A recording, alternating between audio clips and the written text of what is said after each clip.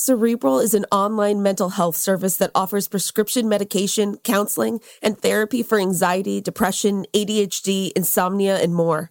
Cerebral is one of the few services that provides prescription medication online through a licensed provider and ships medication straight to your door. You can schedule sessions based on what's most convenient for you, and you don't have to wait weeks to be seen. And BuzzFeed Daily listeners can receive 65% off your first month of medication management and care counseling at Cerebral.com/BuzzFeed. Go to Cerebral.com/BuzzFeed for 65% off your first month. Join Cerebral today on their mission to make quality mental health care accessible and affordable for all. The new year is a great time to reset your relationship with your emotions. We all experience things that don't feel so good. Stuff like sadness, anxiety, burnout, and guilt. But in 2022, I want to help you look at these emotions in a new light. I'm Dr. Laurie Santos. In the new season of my podcast, The Happiness Lab, I'll show you that the path to happiness actually involves embracing your negative emotions and listening to the important things they have to say. So listen to The Happiness Lab in the iHeartRadio app, Apple Podcasts, or wherever you get your podcasts. Mama, what does the chicken say? Dog. Cat. Giraffe. Giraffe, really? Giraffe. You're not going to get it all right. Just make sure you nail the big stuff, like making sure your kids are buckled correctly in the right seat for their age and size. Get it right. Visit NHTSA.gov/the right seat. Brought to you by the National Highway Traffic Safety Administration and the Ad Council. Hollywood continues to draw lines in the sand over COVID vaccinations. Dave Chappelle's new Netflix special is getting a lot of flack because of his comments on the queer and trans communities.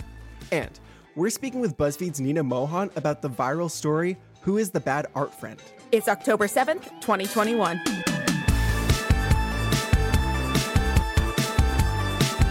Hey friends, I'm Casey Rackham. And I'm Stephen LeConte. Welcome to BuzzFeed Daily.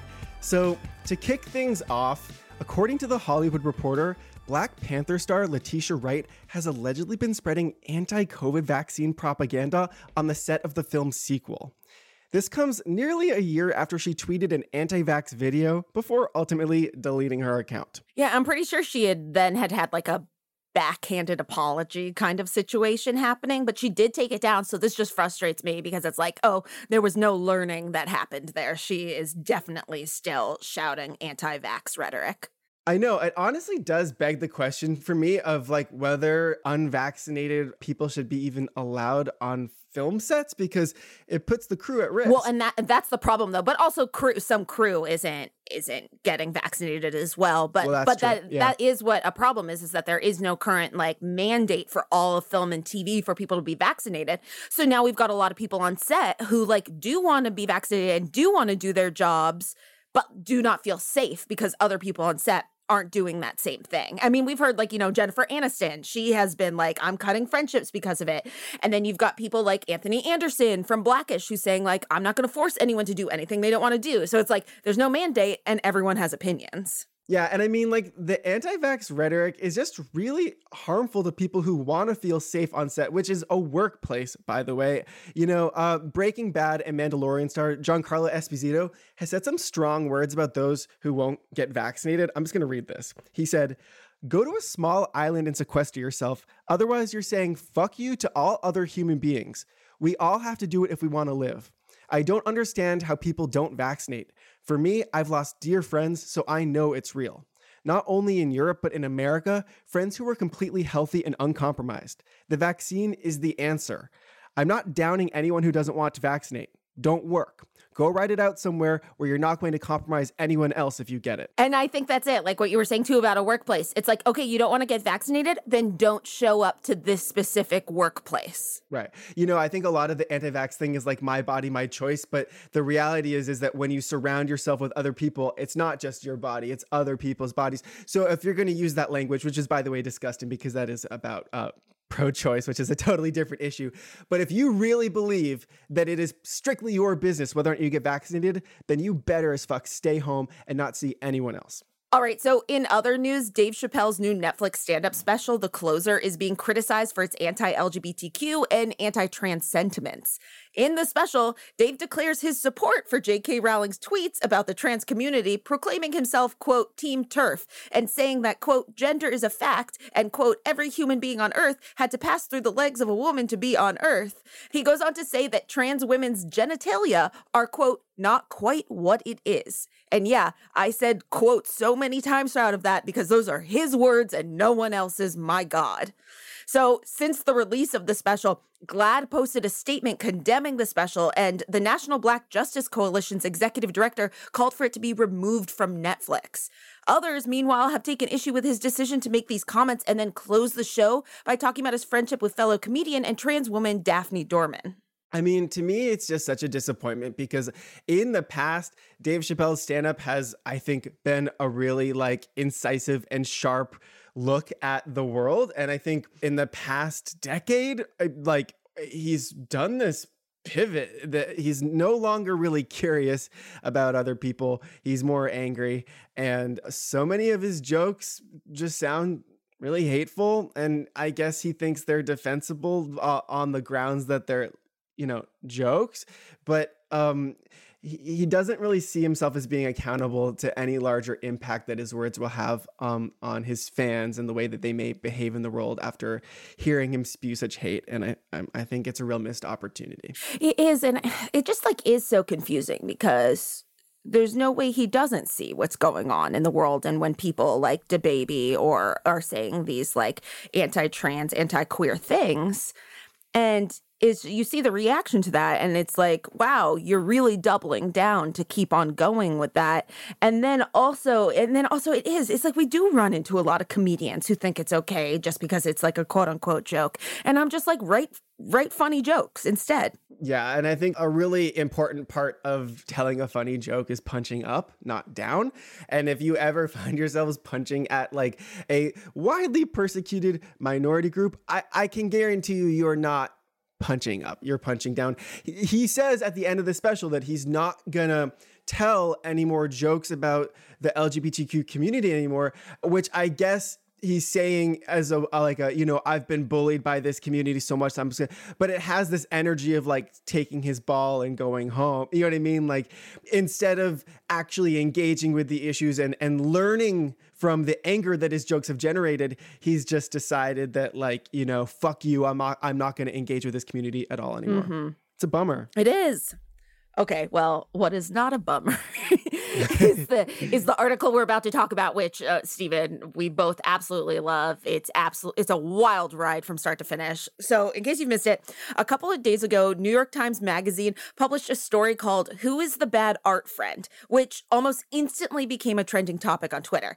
It sparked a huge debate over what the story was about and who the real villain is. And today we're joined by BuzzFeed's Nina Mohan to help us navigate our way through this epic tale of pettiness. Hi, Nina. Thank you so much for joining us today. Thank you for having me. And, Stephen and I are so excited because Nina loves mess, and so do we. So much. And this is a really messy one. Yeah, Bad Art Friend is mess. That is what it is. Okay, so if you guys haven't listened to it yet, this story is absolutely wild. So much drama, such complex characters, so many twists. I felt like I was reading a Greek tragedy. Can you just give a brief recap of the story for anyone who hasn't read it yet? And I know brief is kind of hard. This is a long read, guys, but it is worth it. It's so funny. I tried to recount this to my husband the same night, and I ended up before bed. It's just a quick little bedtime story, and it took me half an hour. So I don't know how brief I can be, but so basically there's this woman named Dawn, and she decided to donate her kidney to, I'm sorry, I can't remember the term, but basically to an unspecified recipient. It was a donor chain. So yes, eventually someone would receive it in a chain formation. Yes, but she wasn't giving it to anybody that she knew, which is a big selfless thing to do. And as part of this, for her, she decided to create a Facebook group of some friends and family to seemingly share things about this journey, I guess. And then she noticed that certain people from some writer circles she used to run in on the East Coast were not interacting with her posts or commenting on them or liking them. And so she emailed some of them personally and directly, including one writer named Sonia, who was somewhat successful and has been published, unlike Dawn. And they exchanged a few brief messages. And then sometime later, Dawn was tagged in a post about one of Sonia's short stories that happened to feature a white woman kidney donor.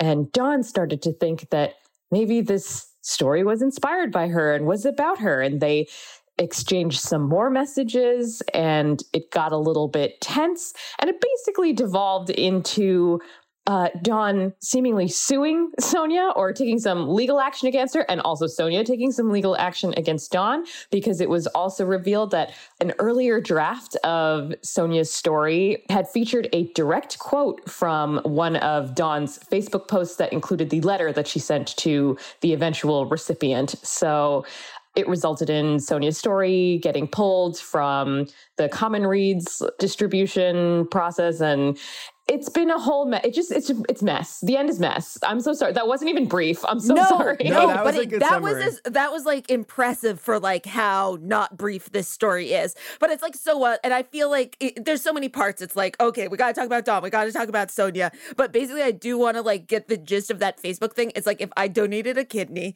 and Nina didn't like applaud me for doing that, and then I called up Nina and I was like, Nina, why didn't you applaud me for donating a kidney?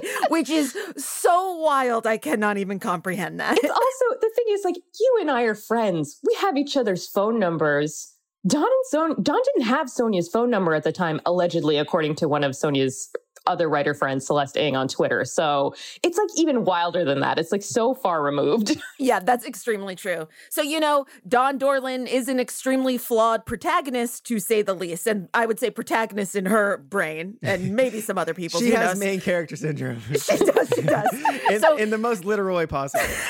She's constantly seeking external validation for her charitable acts, and the subject of white saviorism plays very heavily throughout this story. I mean, would you attribute Dawn's actions at the beginning to white saviorism, or is she just being annoyingly performative? I mean, how do you even parse the two? It's a tough thing, because I don't necessarily think that her actions in the very beginning are white saviorism. I do think they're more on the side of annoyingly performative in the beginning, but I do think her behavior is very specifically like white lady because I think like it's something that some people of color have gone through, where you have a white acquaintance and they get a little overly familiar with you or think that you're better friends than you are. And like I said, you know, Dawn didn't even have her phone number, but expected some amount of like interaction with her random kidney Facebook group, which I think, again, is just like very white behavior, but in the beginning, at least, not quite white saviorism. I actually think that's what makes Sonia's story a little bit different, is in that she does kind of cover that white savior angle in a way that like wasn't really present in Dawn's Facebook posts. Yeah, so let's talk about Sonia here, because in the article, first we meet Dawn and then we go deep on Sonia. So Sonia is another writer who Dawn met in Boston in a writer's group a few years earlier, but Sonia then became a little more successful than Dawn. It's a classic Mozart and Salieri situation, if you will. Now, I think it's safe to say that both women in this story make mistakes. Even though I land on being Team Sonia in the end, I don't think Sonia is a perfect character at this. What would you say Sonia's biggest mistakes in this whole experience were? I would say that Sonia's biggest mistake was the direct rip of Dawn's letter to the recipient. And I understand it as an inspiration point, and even in like an early draft, let's say, including that, but like it was available publicly. She had read it somewhere, and that's how Dawn found out. There was an audio recording of it online. And I think that was like her biggest mistake, and like not coming out completely unscathed from this, because I think as a writer, you can take inspiration from anything and everything in life, but pulling that direct quote is kind of her Achilles heel in this story. Now, a lot of people, I think, are also going to say that, you know, her wrong behavior was having a mean group chat about Dawn's Facebook group, but I'm going to disagree and say that we are all capable of gossip. We've all sent a slightly rude text making fun of somebody, and I think that that is very human behavior. It is very human behavior, and she was doing something like quite performative and atrocious. And you can, if you're not going to call them out publicly, you can call them out privately. That's okay. Exactly. And the thing is, I don't even think that these people were necessarily like talking about Dawn prior to any of this. I think it was once she started emailing people asking why they weren't interacting with her posts is when the private conversations probably started, which is honestly what I would do too, because that behavior is unhinged. You know, it's interesting what you said earlier about how the fact that Sonja's story brings in this whole white savior element might actually be a thing that distinguishes Sonja's story from Dawn's real life story. And, you know, I agree with you that her Achilles heel really came down to being the fact that she lifted that donor letter so closely, almost word for word in some drafts. But Sonja has this quote in the article when she's being interviewed by the New York Times reporter. She says, you know, Dawn shouldn't want this story to be about her. And I was wondering that same thing. I was like, why is Dawn trying to align herself so closely with a protagonist who is very clearly not a good person? Do you think that is pure narcissism? Do you think Dawn didn't understand the point of the story? What do you think that is? I'm so sure Dawn doesn't understand the point of the story. But I also think that initially Dawn was just intrigued by the fact that Sonja had written something that was inspired by her. And then when she realized that it painted the character inspired by her in a pretty negative, like white savior-y light, that's when she started lashing out and trying to take legal action, because here she was, this person who had created a private Facebook group to basically receive praise for her, very selfless act, but in the end, she didn't get the response that she wanted. And I think that that's where probably a lot of her anger stems from. You know, she's like done a pretty selfless thing, but in this case, she's very unself-aware. All right, we'll be right back with Nina Mohan to talk more about the bad art friend.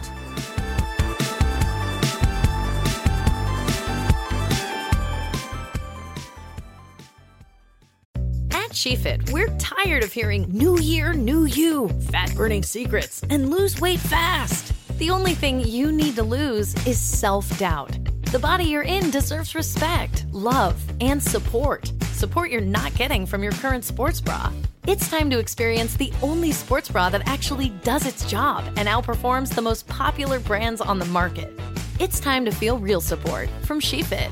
Save $10 today at SheFit.com/2022. Hi, I'm Hillary Clinton, and I'm excited to be back with a new season of You and Me Both. You know, when we started this podcast, we were going through some tough times, and let's face it, we still are. But I am a firm believer we're stronger together. So please join me for more conversations with people who will make you think, make you laugh, and help us find a path forward. Listen to You and Me Both on the iHeartRadio app, Apple Podcasts, or wherever you get your podcasts.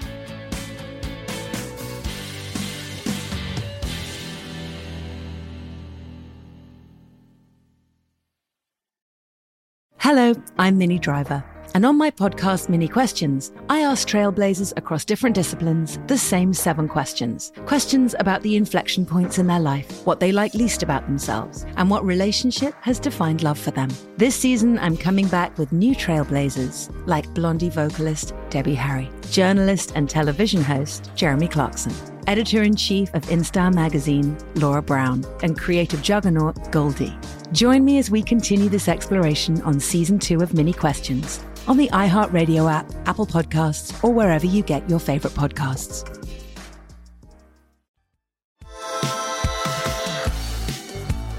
Welcome back. We're talking with BuzzFeed's Nina Mohan about the viral New York Times Magazine article, Who is the Bad Art Friend?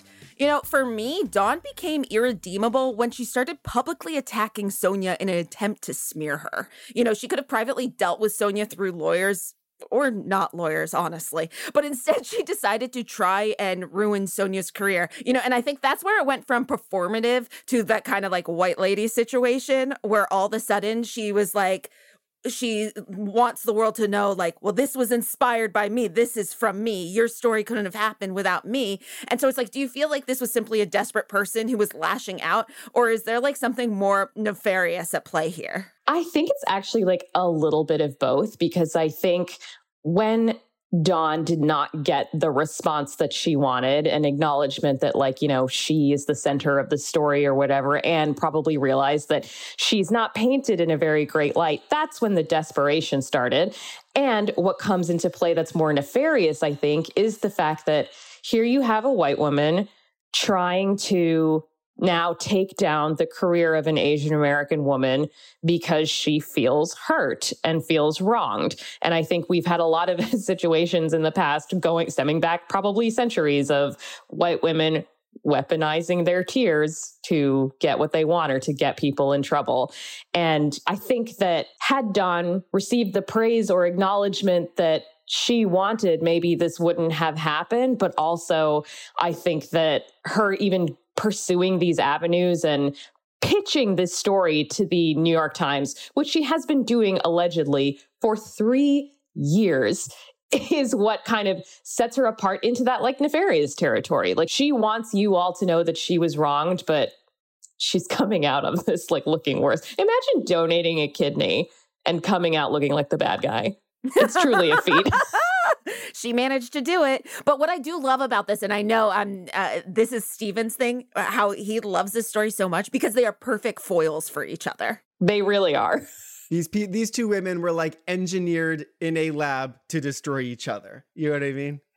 And I'm here to witness that fight. Oh, me too. And so are a lot of people, because this story has sparked a massive debate on Twitter.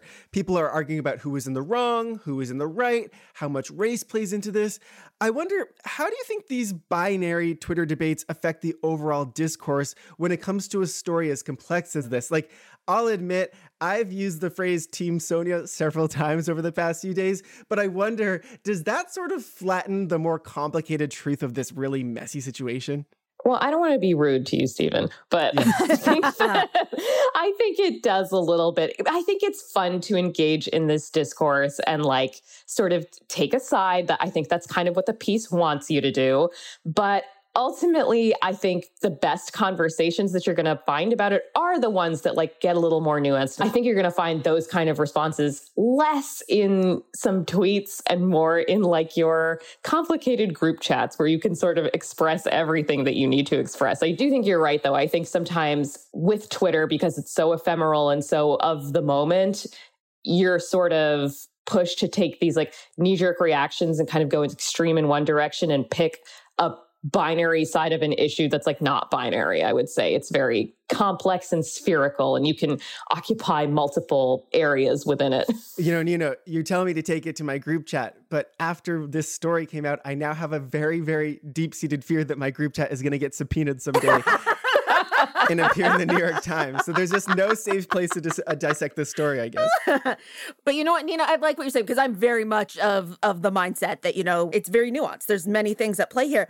But it is interesting because in the story, I think it's compared to the dress situation, where it was like, do you see it as the dress as blue and black, or do you see it as white and gold? Were those the two? I don't even remember the 4 colors that they were. But point being, it's like, I get what the comparison is trying to say of like, you see it differently. You can see this story differently. But I think it's like, you shouldn't be looking at it from just 2 sides. It's like, there are many other angles to look at these dresses at. Yes, there's a whole onion of layers to this entire story. And I really don't think that you can sort of divide it into 2 issues or 2 sides even. So, the story covered so many different subjects and themes that we've talked about: white saviorism and white privilege, racial dynamics, the legalities of plagiarism, the machinations of the literary industry, people shit-talking on a group chat. I mean, it's such a sprawling story with so much complexity. But what did you ultimately feel like the story was about? God, that's such a complicated question. But I really think it's a story about somebody who thought they were better friends with somebody than they actually were and feeling betrayed. I think that it's a story of betrayal, ultimately. I think... Or feelings of betrayal. Like, I think Dawn feels betrayed by Sonia's action, whether she's right or wrong about that. She's wrong. But however she wants to feel about that, it's an exploration of that betrayal. And I think it's also an exploration of betrayal on Sonia's side, too, because here she did something that she thought was above board, and she suffered some professional consequences for it, like getting her story pulled and getting a response from that. I think it was like the festival director or whoever who was like, we have grounds to sue you by. I think Sonia also ultimately feels betrayed by Dawn's action. So I'm going to go with betrayal. I love it. I love it. Bad. That's what the show's going to be called. Bad Art Friend Betrayal. I would love to see it. Yes. Look, you know Ryan Murphy is on it. And Reese will star. Yeah. All right. Well, Nina, thank you so much for joining us today. Thank you for having me on. I'm always here to discuss mess. Let me know when the next mess happens and I'll be right here. We will.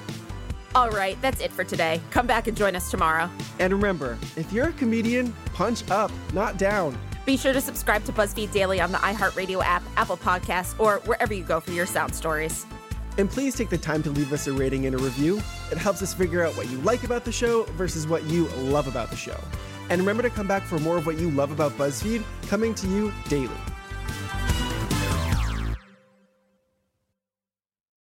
Have you ever felt depressed about work, only to have your dad be like, why are you so down? So you told him you hate your job, and he said, well, you better talk yourself out of it. And then you thought, I love to talk. I could host a podcast. And then you went to Spreaker from iHeart and started a podcast and got good at it, then monetized it, then quit your boring job, then told your dad, thanks for the advice. And he was like, well, that's not what I meant, and I don't understand what a podcast is, but you seem happy, so that's great, kiddo. You ever do that? Well, you could. At Spreaker.com. That's Spreaker. Ask your dad. You actually don't. I'm Paris Hilton, and this is Trapped in Treatment, a weekly podcast of shocking survivor experiences and stories from an industry plagued by controversy. With my hosts, Caroline Cole and Rebecca Mellinger, we will uncover the truth of one teen treatment facility each season. First up, Provo Canyon School. This one is personal. Listen to Trapped in Treatment on the iHeartRadio app, Apple Podcasts, or wherever you get your podcasts. Thursday, February 10th. Kick off Super Bowl 56 weekend with host Keegan-Michael Key. Find out who will be named the AP Most Valuable Player, delivered by Pizza Hut. The Walter Payton NFL Man of the Year, presented by Nationwide, and more. Plus, the Pro Football Hall of Fame class of 2022, delivered with Uber Eats, will be revealed. NFL Honors, presented by Invisalign. Thursday, February 10th at 9 Eastern, 8 Central on ABC, NFL Network, and ESPN+. All times live except in the Pacific Time Zone.